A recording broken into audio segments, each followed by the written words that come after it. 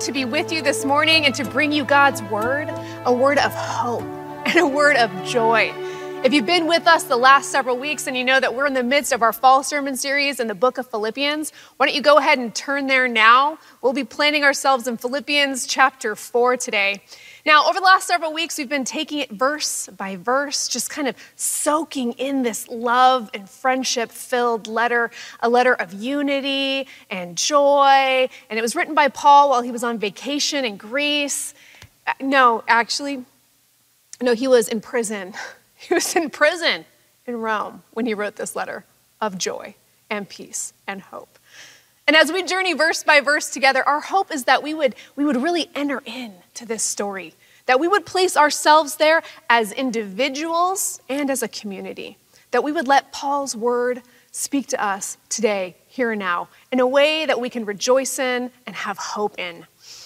And we would also let the Spirit of God work and transform us in ways that bring hope to our hearts, to our neighbors, to our city, and across the globe. And what a journey it has been. So let's press on, family. Let's do this. Get those Bibles ready. And if you've missed any of these sermons, I encourage you to go back to our YouTube channel and check those out. Get caught up if you want.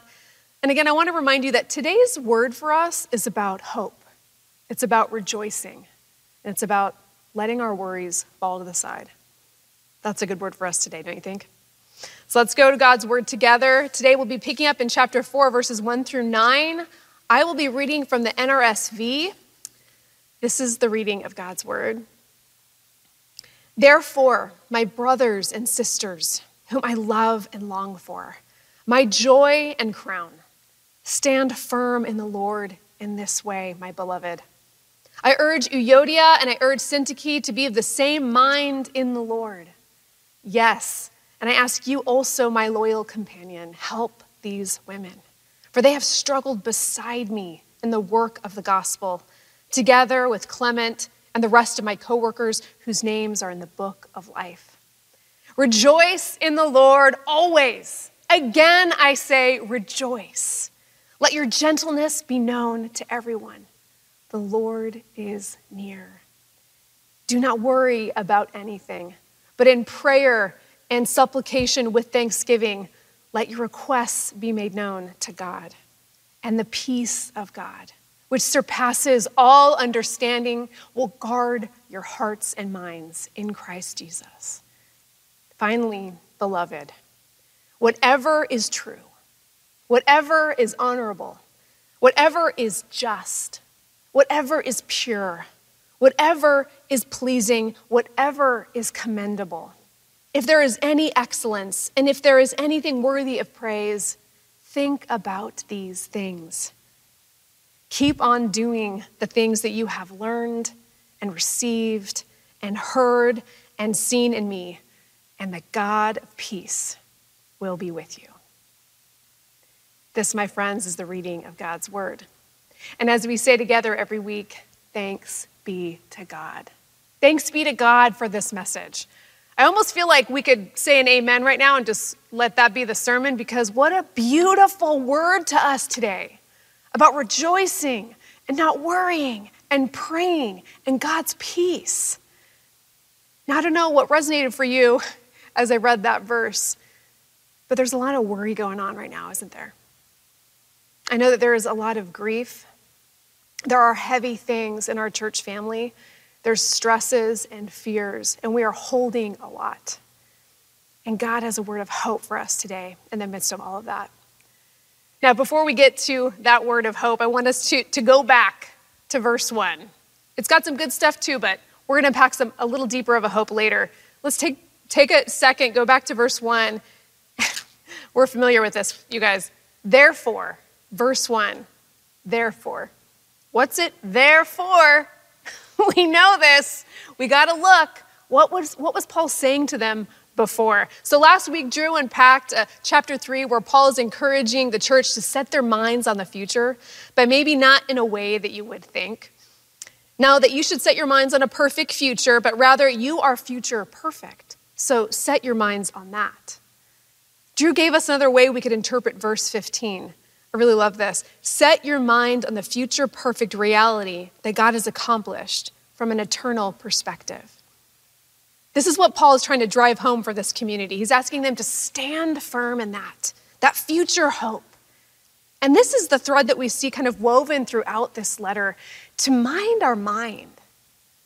We could put it another way, to think about what you're thinking about. Are you putting on the mind of Christ in your thought life? We're going to go deeper with that theme. But let's go back to the text and take a look at verse 2. Verse 2, I urge Euodia and I urge Syntyche to be of the same mind in the Lord. Here we see a specific shift to a relational conflict. Finally, in this love-soaked letter, these leaders are gently and lovingly called out publicly. There was some kind of conflict going on that we don't really know the details about, and maybe that's not what's important here. But Paul is urging them to come together, to remember what unites them, to remember what joins them, to remember what the foundation is of their community. Christ. Jesus Christ.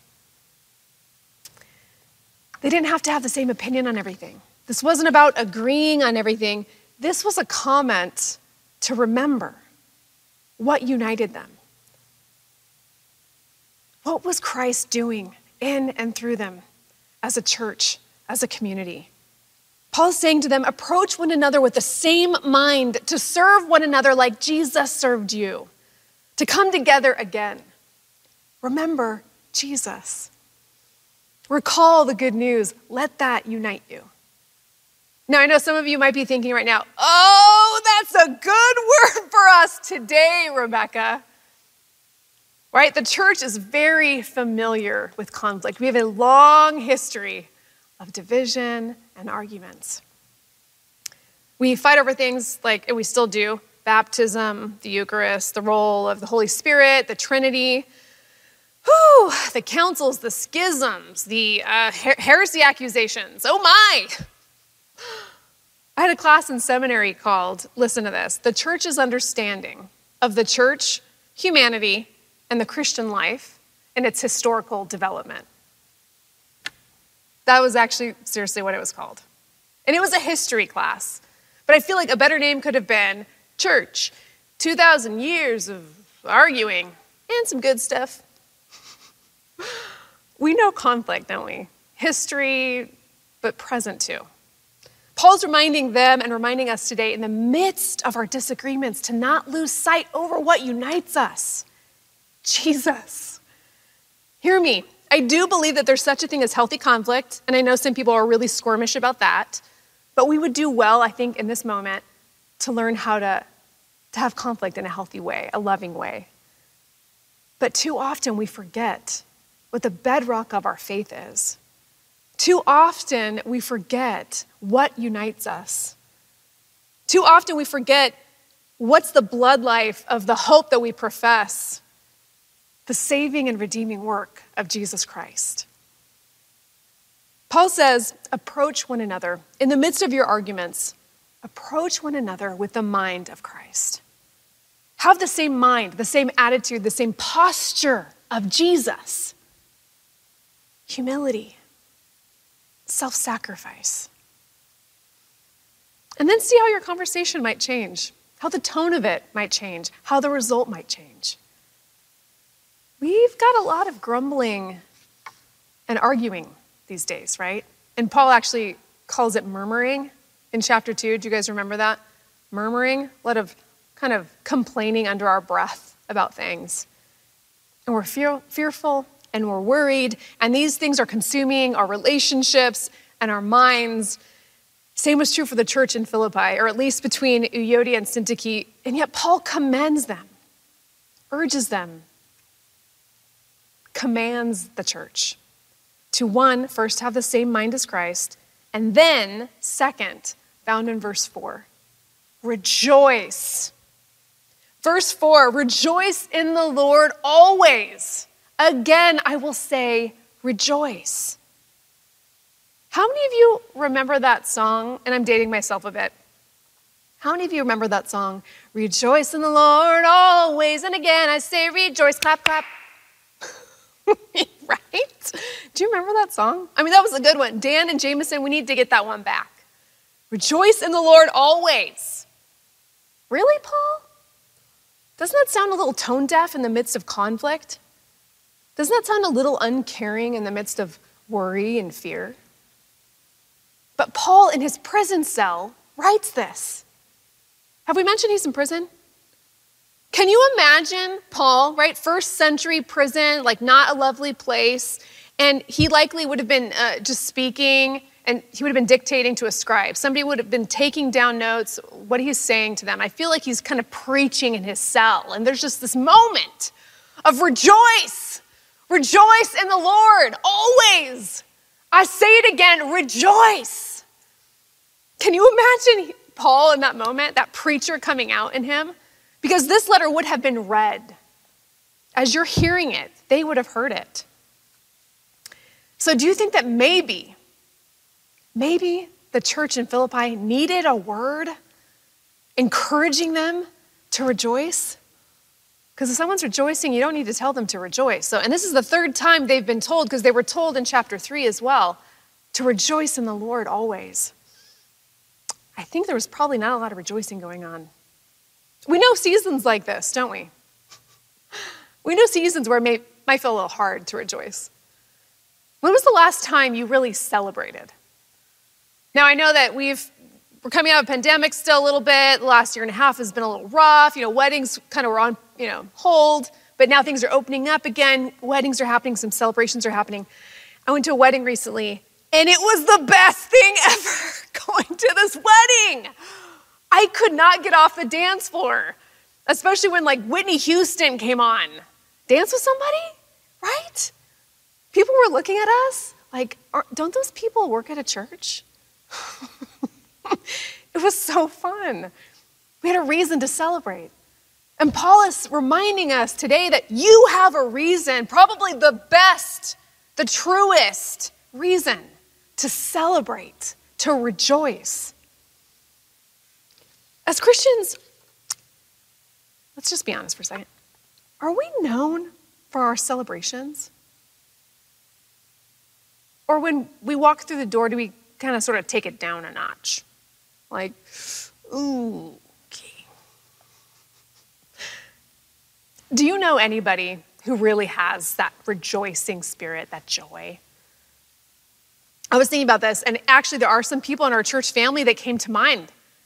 Christina Bradford, amazing. Max McManus, amazing. Bob Tilley, Tina Russick. Can I get an amen for Tina Russick? These people emulate joy. These people have a celebratory spirit in them that's not contingent, that's not reliant on their circumstances. None of them have had an easy life. They will tell you about grief and loss and pain. And even in the midst of it, they have maintained a rejoicing because they know their Savior. And they cling to that redeeming work of Jesus. Paul is saying here, come on, church. You've got a reason to celebrate. Come on, church. Even if things aren't going well in your life, you can still rejoice in the Lord. The one who's unchanging has changed everything. Rejoice. Has Christ changed things for you? Rejoice. Have you found a new hope, a new life in Jesus? Rejoice. God has entered into your life, your heart, your world. Rejoice. God has given you a purpose to help and heal and do his redeeming work in this world. That is something that we can rejoice in. Can I get an amen, church? I can hear you even if you're at home. Rejoice. And yet, in our rejoicing, Paul reminds us again of our attitude. He reminds us of our posture and approach with one another. Verse 5, let your gentleness be known to everyone. The Lord is near. Gentleness? It's a little jarring at first, right? Aren't you like, wait, Paul, can you use something that's more in your vernacular? Can you, grace, joy even, love. those things. But Paul says gentleness. Would you be described as gentle? As a people, in this moment, as a culture, would we be described as gentle? Do you have any resistance to that word? So, enter in for a second. I'm going to be vulnerable here. I don't know that I would really be described as a gentle person. And reflecting on this, just have this honest moment with the Lord.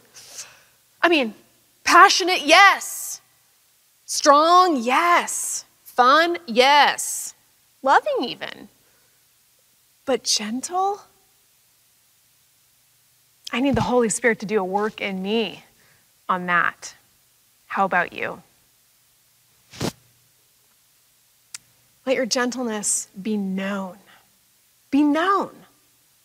A lot of us want to be known, right? Like we want our name out there, our stuff out there. We want to be known. But do we want our gentleness to be known? And the text says everyone. Not just people you love, not just people you work with or go to church with or who vote like you or make as much money as you do. It's like, no, everyone. You know what's interesting about this, ironically? Sometimes like the people we're closest to experience the least amount of gentleness from us. Married couples. Can I get an amen? Or rather a help me Jesus. Sorry, Mike. We need some help with our gentleness, don't we? Oh. So Paul gives us a reason to rejoice. Paul reminds us to be gentle. But now he offers us an opportunity regarding our anxiety. Verse 6, do not worry about anything. Other translations say, do not be anxious about anything. Now, if you're like me and you've ever experienced some anxiety as a Christian, then you know this verse, right? You were probably saying it with me from memory at home. Raise your hand if you have ever sent this text to a friend. And I probably sent this to 3 people last week. This is one of those Bible verses that we all keep kind of in the Rolodex of scripture that we know. And we pull it out, because, well, we worry, right? We know worry. So we have this memories. Do not worry. Don't be anxious about anything. Anxiety is a common human condition. Christians get anxious. Paul experienced anxiety. Paul just mentioned his own anxiousness in chapter 2, verse 28. We have it on record, Paul. You said it. Quote, that I may be less anxious, end quote, regarding his friend. Paul knows, God knows. We're humans, we'll be anxious, we will worry, we will have things in life that deeply concern us, and we will have this tendency to want to kind of sit there and dwell there and chew on our anxieties. It wasn't just Paul who was anxious. The psalmist is anxious. In the Common English Bible, it says this, Psalm 139:23, examine me, look at my heart. Put me to the test, know my anxious heart. Mary and Joseph had anxiety as parents. Luke 2:48, Jesus' mother says to him, your father and I have been anxiously searching for you. Anxiously searching for you. Jesus was anxious in the garden. Again, from the CEB, Matthew 26:37 says, he began to feel sad and anxious. Mark 14:33, he began to feel despair and was anxious. Others use words like deeply distressed or troubled. The Message translation says this of Christ in this moment, he sank into a pit of suffocating darkness. Jesus was well acquainted with worry. Fully God, fully human. He knows. And I hope that you find some comfort in knowing that God has experienced what you're experiencing. I heard someone say once, I don't struggle with anxiety. Comes naturally. Is that you? If it's not you, it is definitely someone you know and probably someone close to you. And if you're with them right now, I want you to give their hand a squeeze. The last 18 months or so have been filled with worry. And this is where I would normally drop a bunch of statistics for you on like how anxiety is off the charts in the United States and how hard it's been as a culture. But the thing is, I already know that you know. You know that it's been hard. Most people have dealt with some sort of anxiety, okay? Even our beloved ball of joy, Ted Lasso. Where are my diamond dogs at? Ted. Everybody just relax your jaw for a second, okay? Just like shake it out for a minute. Whew. Now, when you hear that phrase, do not worry about anything. How do you hear that tone? How do you hear God's voice? If you have grown up in the church, and we've all come from different backgrounds, some are new believers, some have been Christian for 50 years, you are probably acquainted with some parental imagery associated with God. We see it in the Bible. But this presumes a healthy association with our parents, what kind of upbringing we had.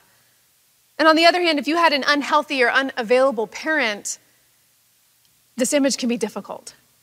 If you were shamed as a child, you might experience God's voice in a shaming or angry way.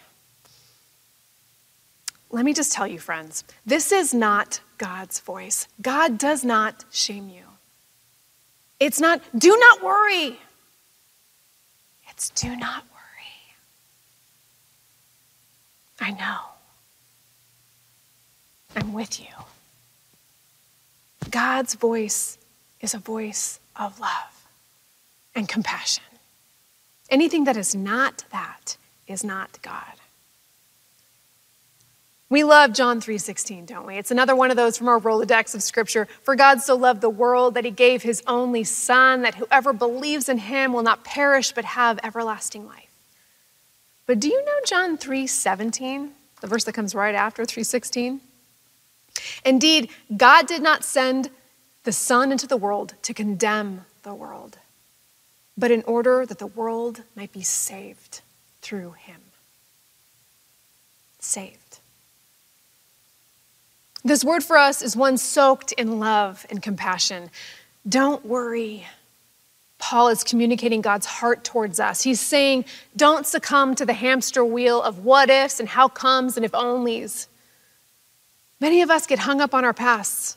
We play out conversations that really went wrong, or relationships that just kind of ended poorly, bad choices that we made. We live with regrets, recalling painful memories over and over again, and sometimes those things seem to haunt us. And some of us carry a deep worry about the future. We get caught up in a cycle of worry about our kids, our jobs, our finances, and it feels bleak. That's my category. And some of us are overwhelmed with present needs. We are navigating how to care for aging parents, dealing with the loss of a loved one, how to treat a cancer diagnosis, unable to see a way through. It's heavy. So in this moment, there are countless things that we're dealing with, things that are real and painful. And so I want you to hear this. Do not worry. Do not be anxious. Is not a word of shaming.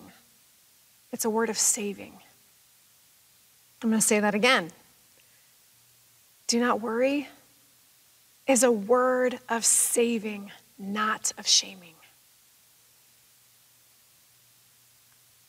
And it's also not saying don't feel your feelings.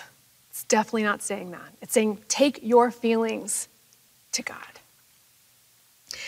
Rich Villodas, an author and pastor out of Brooklyn, makes a great point when he says this.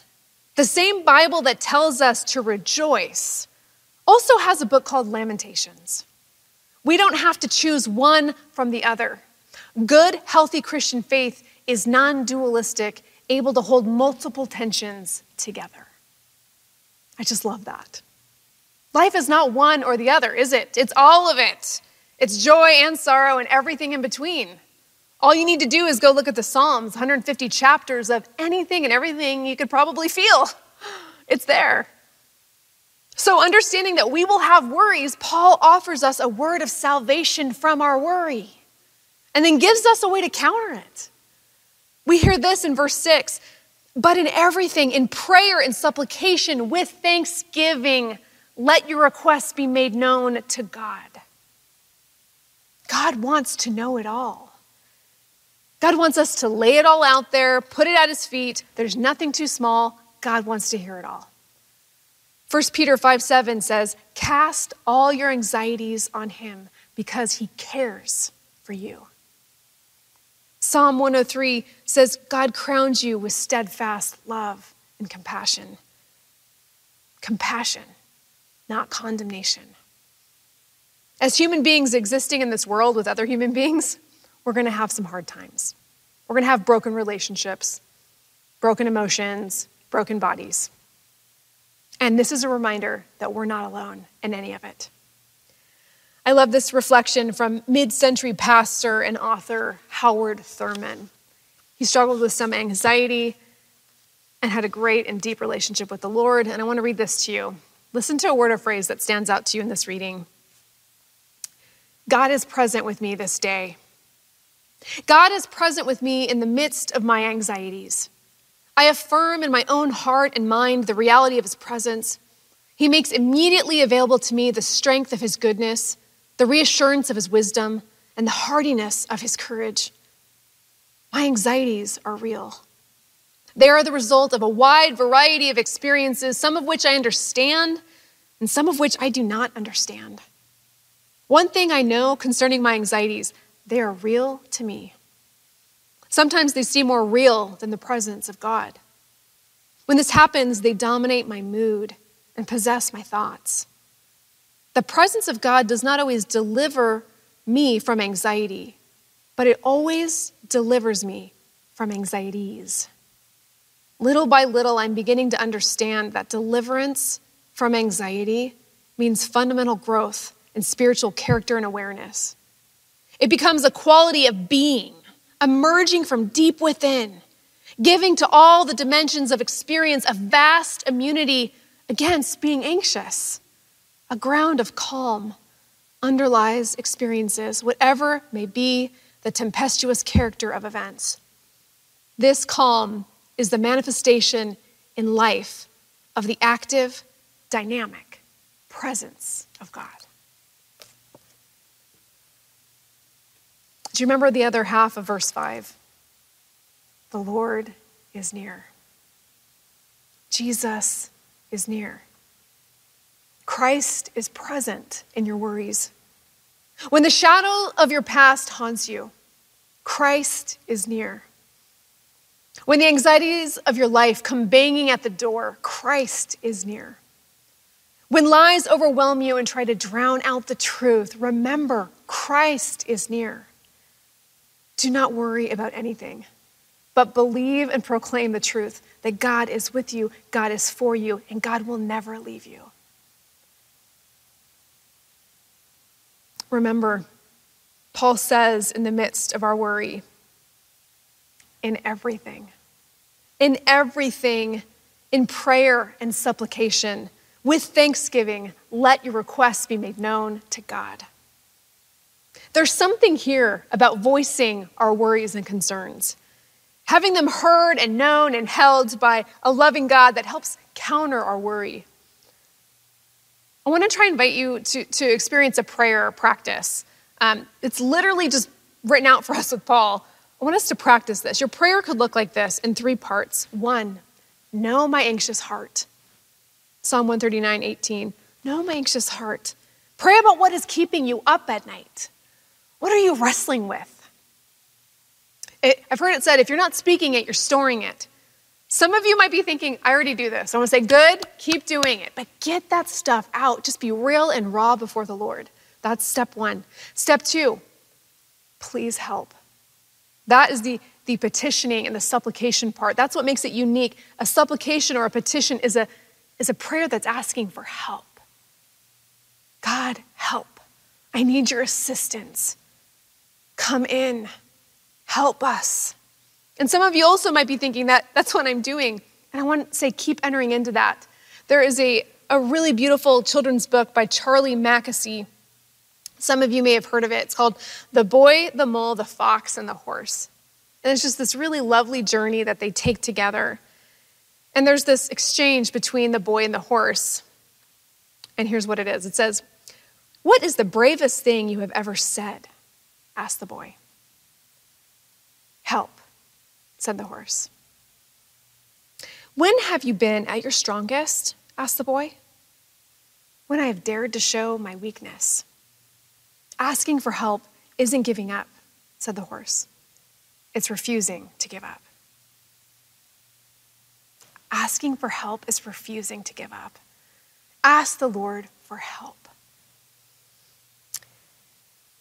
And 3, this is what makes this practice a little bit hard, maybe a little bit new for us.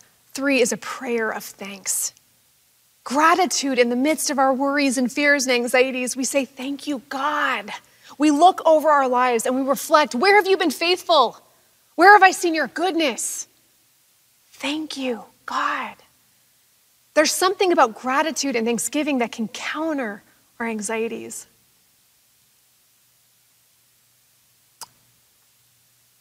Another thing I want you to encourage to try in this prayer practice is to give some outward physicality to this very interior exercise. I want you to try holding out your hands and make a fist. I want you to envision your worries, your fears, your anxieties. You're holding on to them. And in this prayer, slowly open your hands and give them to God. And picture God taking them off of you. But you're not left with open, empty hands. God wants to fill it with good things. And Paul gives us those things that we're going to fill our hands with, fill our hearts with, fill our minds with. When he says in verse 8, "Beloved, whatever is true." Whatever is true. Think about these things. And he gives us a list, which we'll get to. But whatever is true. What do you know to be true about God? Jesus said about himself, "I am the truth." Jesus says about us, "You will know the truth, and the truth will set you free." Christ knows that we are held captive to lies, that we can easily be enslaved to deceit about God, about ourselves, about the world, about other people. What does God say is true about God's self? God is near. God is not condemning. God is full of hope. God is love. God is in the business of restoration and redeeming work. And what does God say is true about you? You are loved. You belong. You are forgiven. You have hope. And I know it can be hard for us to accept these truths. I know it can be hard to counter that inner critic that can be so loud sometimes. You know, I heard it said once, and it's always stuck with me. I will probably reference this the rest of my life. Don't believe all the things you tell yourself late at night. Don't believe all the things you tell yourself late at night, because they aren't the truth. Beloved, whatever is true, whatever is honorable, whatever is just, whatever is pure, whatever is pleasing, whatever is commendable, if there is any excellence and if there is anything worthy of praise, think about these things. We didn't become anxious overnight, did we? I mean, maybe some of us, like really quickly, but we didn't. This usually isn't like an over the night kind of thing. It took shape and grew over time, slowly in our thought life, giving more time and attention and energy to these thoughts. And it's going to take some practice to undo these thoughts. If you've put on a little weight, the reality is that probably didn't happen overnight. You know, it wasn't after one night of indulging at your favorite fill-in-the-blank restaurant. No, it was days and likely weeks, maybe even months of taking a little bit too much. How many of you took a little bit too much alcohol over the last 18 months? You know, the consumption's been up a little bit. And it will take daily steps to undo that. We'll have to be intentional about considering what we're taking into our bodies, changing some of those habits. It's not just removing the carne asada burritos, Mike Morgan, but it's also replacing them with better choices. I believe Paul is encouraging us to consider our mental diet. He's encouraging us to be intentional about what feeds our minds. What are you taking in? Is it life-giving? Does it reflect the mind of Christ? What's the diet of your mind? Paul is saying, choose wisely. Choose wisely. Now, let me be clear, this is not the power of positive thinking. This is not just, think positive thoughts. This is practicing a new and genuine way of thinking. To think about what you're thinking about. To mind your mind. Putting on the mind of Christ. We ask, does this resonate God's truth? With Jesus as the lens through which I'm looking, is this praiseworthy? The truth of God found in the person of Jesus liberates us. He says, I have loved you with an everlasting love. My peace I give you. I am always with you. What else would you add to this list? With the mind of Christ, name something true. Thinking of Jesus, would you name something just? Name something pure? Dwell on these things. Consider these things. Soak in these things. And after you've given your worries to God, take on these praiseworthy things. Paul wrote this letter as an encouragement to a people that were discouraged. They were fearful and worrisome. And this word is a fresh and timely one for us today, I think. Rejoice. Jesus is near. Don't worry. Pray, practice gratitude, meditate on life-giving things, and God's peace will be with you. These words speak to the inner chaos in our hearts and minds that at times will afflict us all. These words encourage us as Christ followers to examine our interior world, to surrender our anxious thoughts, to avoid things that are not life-giving, to remember that we've got a loving and compassionate God, and to consider what is feeding our thought life. We need to remember to act like a people who have something to celebrate. We can always rejoice because the reason for our rejoicing is Jesus, not our circumstances. And remember, the peace of Christ will be with us in ways that we will not understand. The peace of Christ will steady us when the waves of worry come. The peace of Christ will anchor us when the storms of anxiety blow through. It's the peace of Christ that will calm and assure us that it is well with our souls. May the peace of God and the God of peace be with us all in ways that we don't understand. And may God's presence be felt in deep and compassionate ways. And may we remember to rejoice in that truth, always. Will you pray with me? Loving and compassionate and holy God, we thank you. We thank you for this reminder to rejoice, to give our worries to you, to trust in your love for us, that your word to us is not shaming but saving.